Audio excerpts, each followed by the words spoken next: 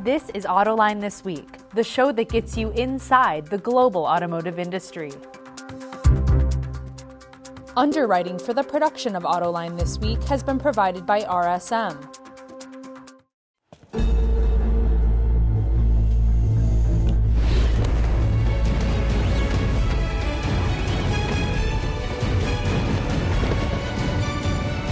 Prepare for challenges specific to your business by working with trusted advisors who help turn obstacles into opportunities. Experience the power of being understood. RSM, Audit, Tax, and Consulting for the Middle Market. And now, here's your host, John McElroy. I want to thank you all for joining us on Autoline This Week. You know, there's something of a mobility revolution going on here. Well, there's ride-hailing and ride-sharing, and what we want to know is there really a business case for it? And how does this impact the automotive industry? And helping me get to the bottom of that today include my three panelists, who are John O. Anderson with the consulting firm KPMG, Jack Pokshava is with the Society of Automotive Engineers, and Sam Abulsamid is with Navigant Research. And I want to thank all three of you for being here today. Glad to be here. So let's start out. I mean, when we look at the financials, Uber loses money, Lyft loses money. Ford had this ride-hailing van service that they called Chariot. They just shut that down because it wasn't working. So, Sam, is there a business case for these mobility services? That's yet to be demonstrated. So far, we've seen a lot of companies try a lot of different variations: car sharing, micromobility, van ride services like Chariot you mentioned. And the one common thread through all of these different operational models is that nobody's yet figured out a way to make a profit. So I think long term, I think they probably will, but it's going to take a lot of refinement. But right now, there isn't really a sustainable business case for any of these. John, same question to you. Is there a business case? It's going to vary island by island. And when I say island, these are cities by cities. And in some cities where you don't drive enough to justify ownership costs, people tend to look at the option and want to push the button and have a car delivered to them. So you may not see them get rid of all their cars, but you may see them get rid of one of their cars and opt towards mobility as a service. But can you deliver the service at an affordable cost and make profit? Is still an open question. And there's also the question of affordability, across the population. In a lot of these cities like San Francisco, LA, New York, there's a significant population of people that can afford those services, but there's also a substantial population that can't, that need other options. Right. It's always going to be a choice between which mode makes the most sense at the most cost and is the most convenient. And if you spend all your time looking at San Francisco or looking at New York, you may get to the wrong answer if you're a company. You got to look at the other cities: Indianapolis, Dallas, Atlanta, Washington, D.C. These cities tend to be more similar than not, and New York, Chicago, San Francisco tend to be fairly unique. Jack, what do you think? Is there going to be a case for these mobility services?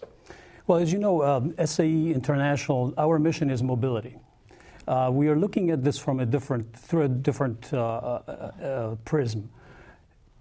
We apply science. We look at it from a safety perspective and what impact any one of those mobility modes today and tomorrow will have on environment, on our safety, and so forth.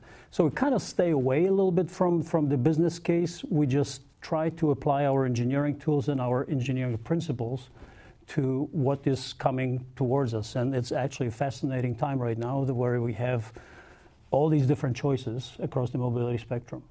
Does it matter if they're not making money right now? I mean, the services are growing like crazy. I mean, Uber and Lyft just in the United States, as you all know. It's Didi in China. It's Ola in India. It's a global phenomenon, not just happening here.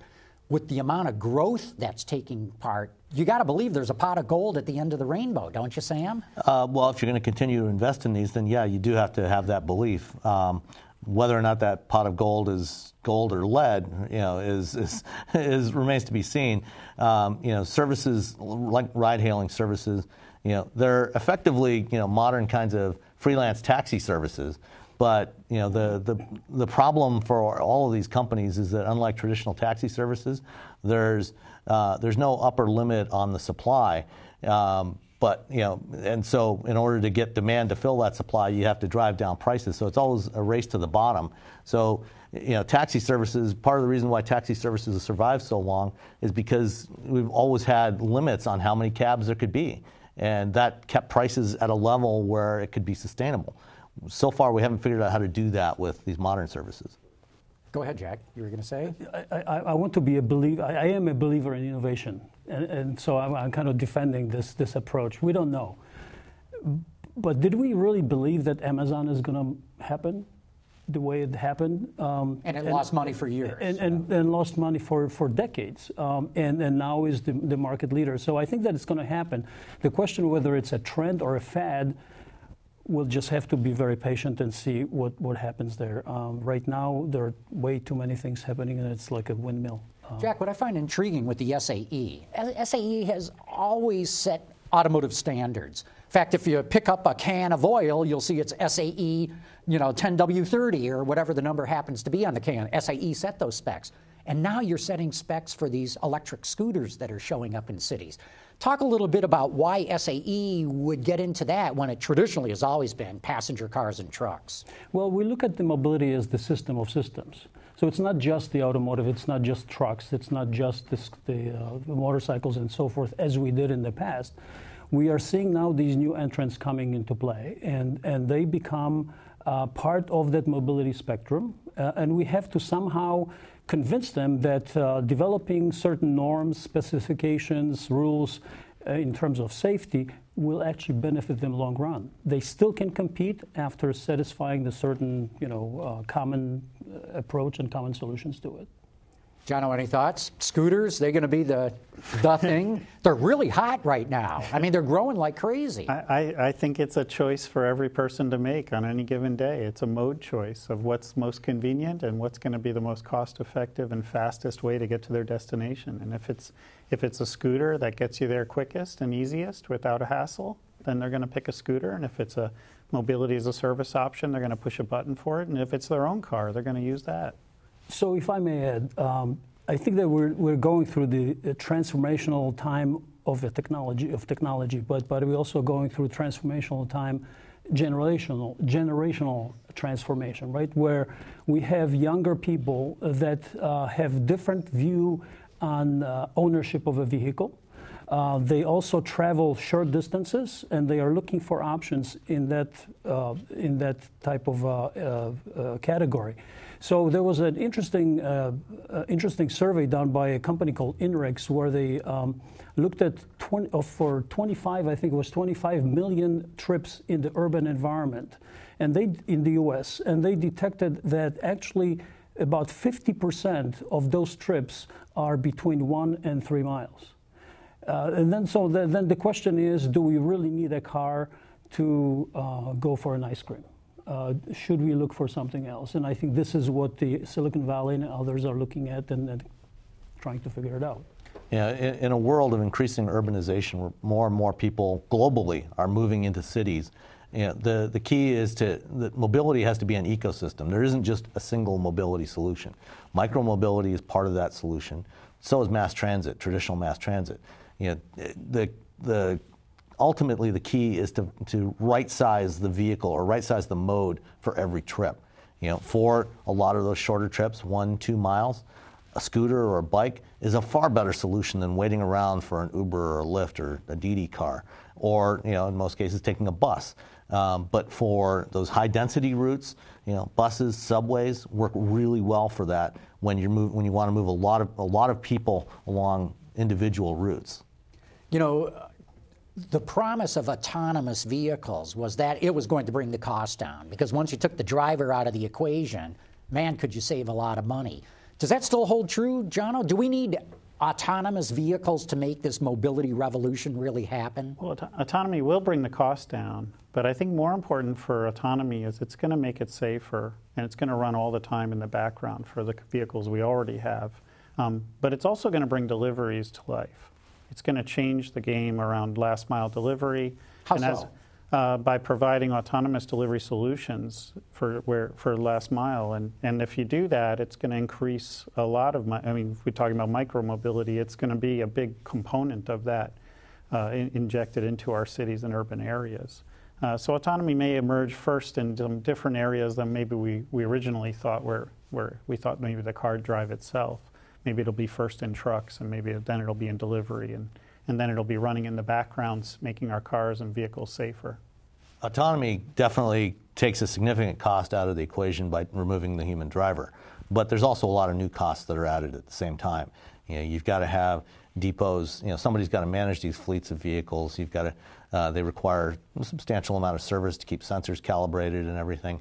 And if you're talking about vehicles that are transporting people, they're going to have to go back to depots to get cleaned, to get, when they need various other types of service. So there's a bunch of new costs that don't exist today, or at least that don't exist for companies like Uber and Lyft, because they don't own and manage those fleets.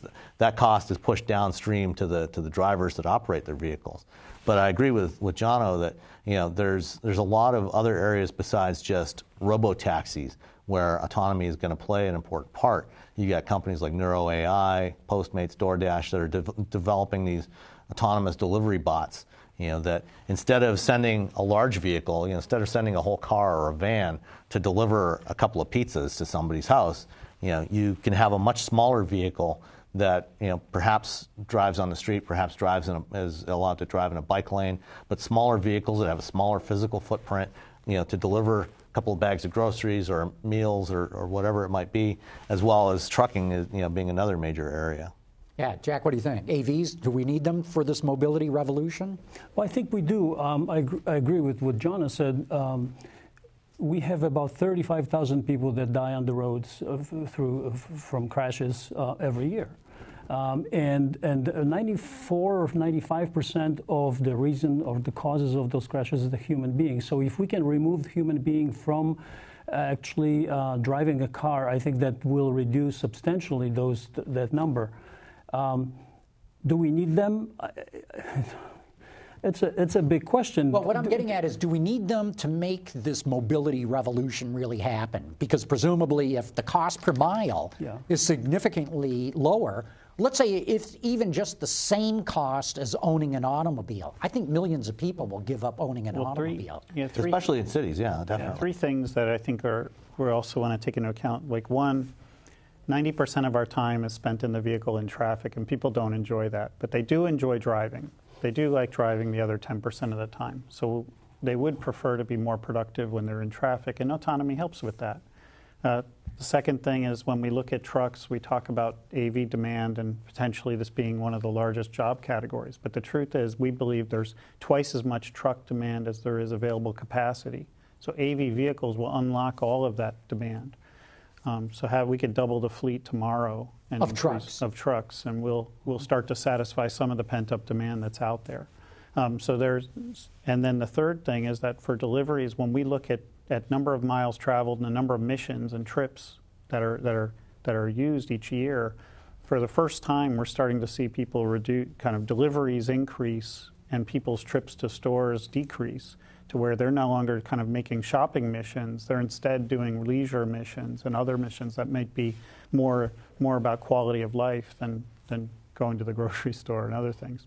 But to your question, autonomy is part of the puzzle. It's just one piece of this larger puzzle. I mean, there's also, the other biggest piece is developing it's a logistics optimization problem.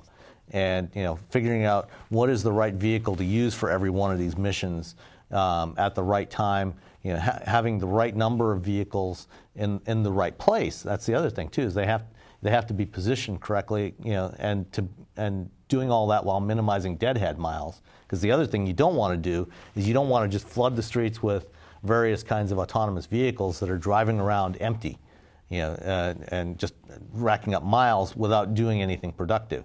You want to make sure that as many of those miles traveled are actually productive and revenue-generating miles as possible. Of course, that's a problem today already. Mm-hmm. I mean, even before we get to autonomous vehicles, there's a lot of trucks, to use the industry jargon, that are deadheading. Yeah. Well, not trailers empty, trucks, but cars. I mean, it's estimated, San Francisco, that congestion has increased 40% in San Francisco since 2010, largely due to the advent of ride-hailing. And in New York, in that same time period, in Manhattan, the average vehicle speed in Manhattan has dropped from 12 miles an hour to 8 miles an hour because of the congestion. So, you do have to really optimize the entire system, that entire ecosystem. Jack, are you doing that at SAE, looking at the entire ecosystem? Well, yes. I mean, we started, first we started with our 4 elements that we're looking at. So it's the electrified, connected, automated, and shared. These are the areas that we're currently focusing on. We have hundreds of experts that are working in those areas, setting the first foundational standards on how it should go in terms of deployment. Yes, so we do. We have, it's not just the area of automated vehicles that we're setting the standards for. It's the human factors. It's the communication protocols and so forth.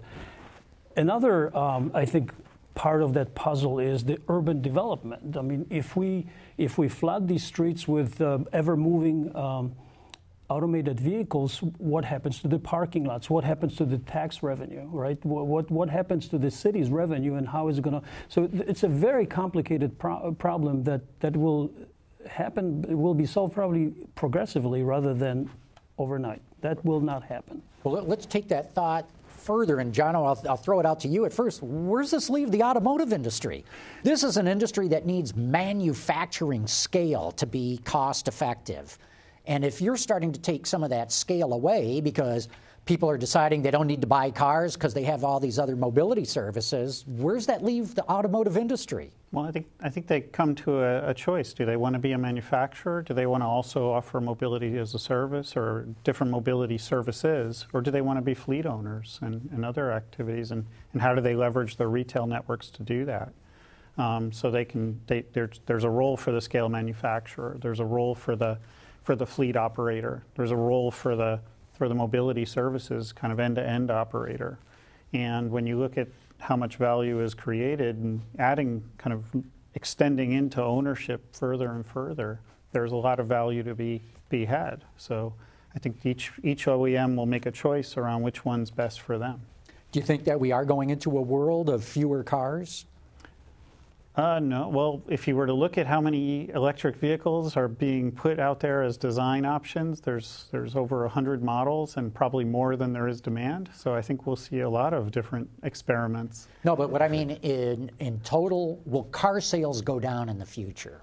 Oh, in the United States, we believe that we've plateaued in terms of car sales, in overall car sales. We do think we're going to see a penetration of mobility as a service vehicles into there, about 1 million vehicles, where personal ownership will come down by 1 million as a result of that. So yeah, a little bit. Yeah, Sam, how do you see it? Absolutely. Long term, there will be some reduction in the vehicle population.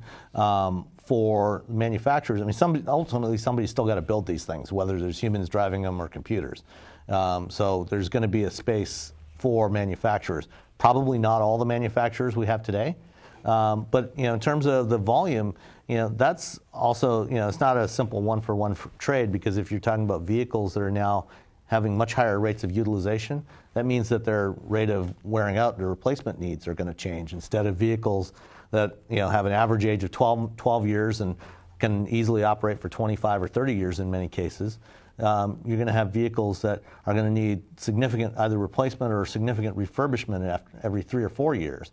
And so there's going to be changes in the vehicle architecture to accommodate that. So there's still going to be a place for large-scale manufacturing, but it's going to evolve. Yeah, Jack, what's the thinking at SAE on this? Well, automotive companies, whether suppliers or OEMs, are major constituents of our membership. So we want them to be healthy. We want them to stay in business, develop maybe a different business model, but where and how it's going to happen, we simply don't know. Right now we're on the path of securing the common platform for all of it for the first deployments. I want to throw in another angle on this, because it's going to happen, and maybe it's going to lead into the dealership issue. we came across a very interesting item, which is what happens when an automated vehicle or even connected vehicle is in collision. All these cars will have now different sensors placed differently within the car. What happens to the recalibration of it? Where does it go? Who's liable for that, and so forth? So we're actually working with our colleagues from the aftermarket and repair industry in order to kind of look at this and say, well, we have to be ready for that as well. Yeah, you really do. And thank you for bringing up dealerships. Sam, what roles do car dealers play in all this? As the market shifts, to at least some degree away from personal vehicle ownership to shared fleets, I think that there is actually a place for dealer networks. Because in many cases, manufacturers are looking to have own and operate their own mobility services. Like that's what Ford is aiming to do, GM Cruise.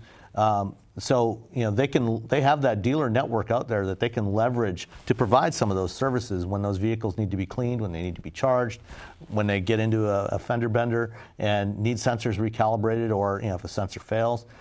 Those dealers already have they have a service infrastructure in place in many cases in those same urban areas where these fleets are going to operate. So they can be well positioned to provide those services, just as Waymo has teamed up with AutoNation and Avis to provide services for their fleet of autonomous vehicles. Jono, dealers, what's your crystal ball? Well, first, I think, just to be clear, I don't think we're going to see the demise of the personally owned car anytime soon. 50% of all cars are in rural areas, and we'll see, if anything, a bifurcation between urban areas and islands and how they evolve in rural areas. And that said, all the mobility as a service is going to penetrate into urban areas. And because of that, the dealerships in urban areas are going to see a lot of stress. They're going to see lower sales per dealer as a result, and a lot more competition.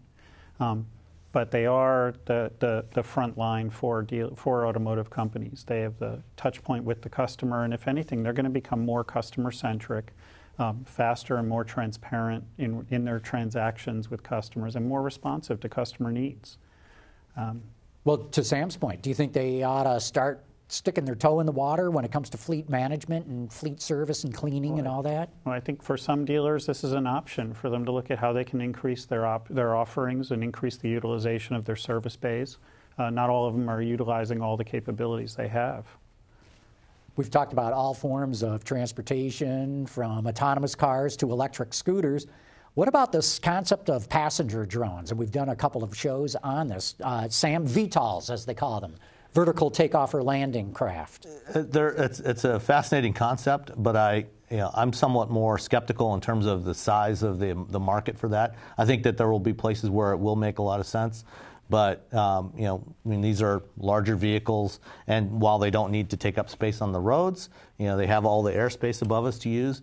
There's a lot of other challenges associated with them, and so I'm not quite as bullish as some people on how big that market's going to be. I think there's definitely a market, just it's not going to replace ground vehicles. Mm-hmm. Jack, is this part of your mobility ecosystem that you're looking at? Well, believe it or not, yes. It's a different area of SAE where we do aerospace standards, and actually this is already being brought up. I'd like to see in that area, I would like to see some synergy between FAA and maybe NHTSA in order to set some guidelines on this, because I at this point, I don't see it working smoothly. Jono, what are your thoughts? We call it at KPMG, we call it getting mobility off the ground. We think congestion in some cities is starting to become ripe for the need for this, especially in regions called mega regions. These are large areas like Southern California, where you have very long distances that you're traveling, and at some point, in some cases, it takes several hours, where it could take only a few minutes in the air.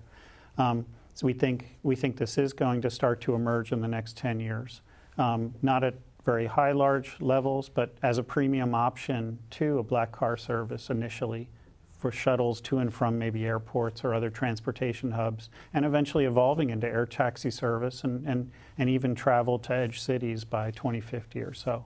So it's a long time to evolve. To make it evolve, there's a lot of the ecosystem that has to be built. We have to build an air traffic infrastructure. We have to build ground servicing. We have to build vertiports. But there is actually a lot of infrastructure existing.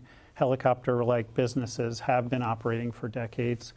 Primarily, they're operated on offshore oil platforms, and they run as many as 100 sorties a day, and they're unaffordable to the average person. But as we introduce electric vehicle, air vehicles, we increase the range, we demonstrate the safety, we gain social acceptance. People will start to use these as options. Mm-hmm. Very interesting. Sam, we're down to the end here, but you raised the issue. Mass transit. Doesn't mass transit play a role in all this mobility services? I think it absolutely continues to play an important role, and because of the financial challenges that transit agencies have had, using some of these other modes to optimize the mass transit for the heaviest traveled routes, so they don't have to service low density routes, and then use these other modes as feeders into that, I think is where it all comes down. Jack, your thoughts, mass transit? Well, I'm kind of scratching my head because, my background is in Europe, so when I go back to Europe for a visit, I see that mass transport working smoothly and accurately and punctually and so forth, and somehow we cannot develop that system here. So yes, I'm all for it, but actually at the same time we're looking at the first mile, last mile, which is also part of that whole system of mass transport. Yeah, that's a great point. Mass transit only gets you so far. Then maybe these mobility solutions fill in the last mile? That's right. And I think for every city, the route patterns, the topology, the mass transit capability and availability is different. So people will always go back to what's their total transportation time, what are their mode choices, how convenient are they, and which one is most affordable for their needs. And I agree with Sam that it's going to be kind of a personal choice for each person, which one's the best option, and mass transit plays a critical role in that.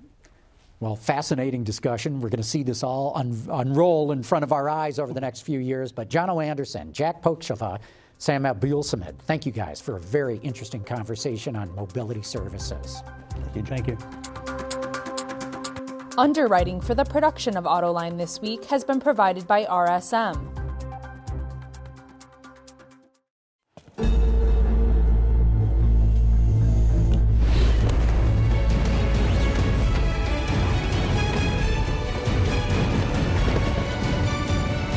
Prepare for challenges specific to your business by working with trusted advisors who help turn obstacles into opportunities. Experience the power of being understood. RSM, Audit, Tax and Consulting for the Middle Market.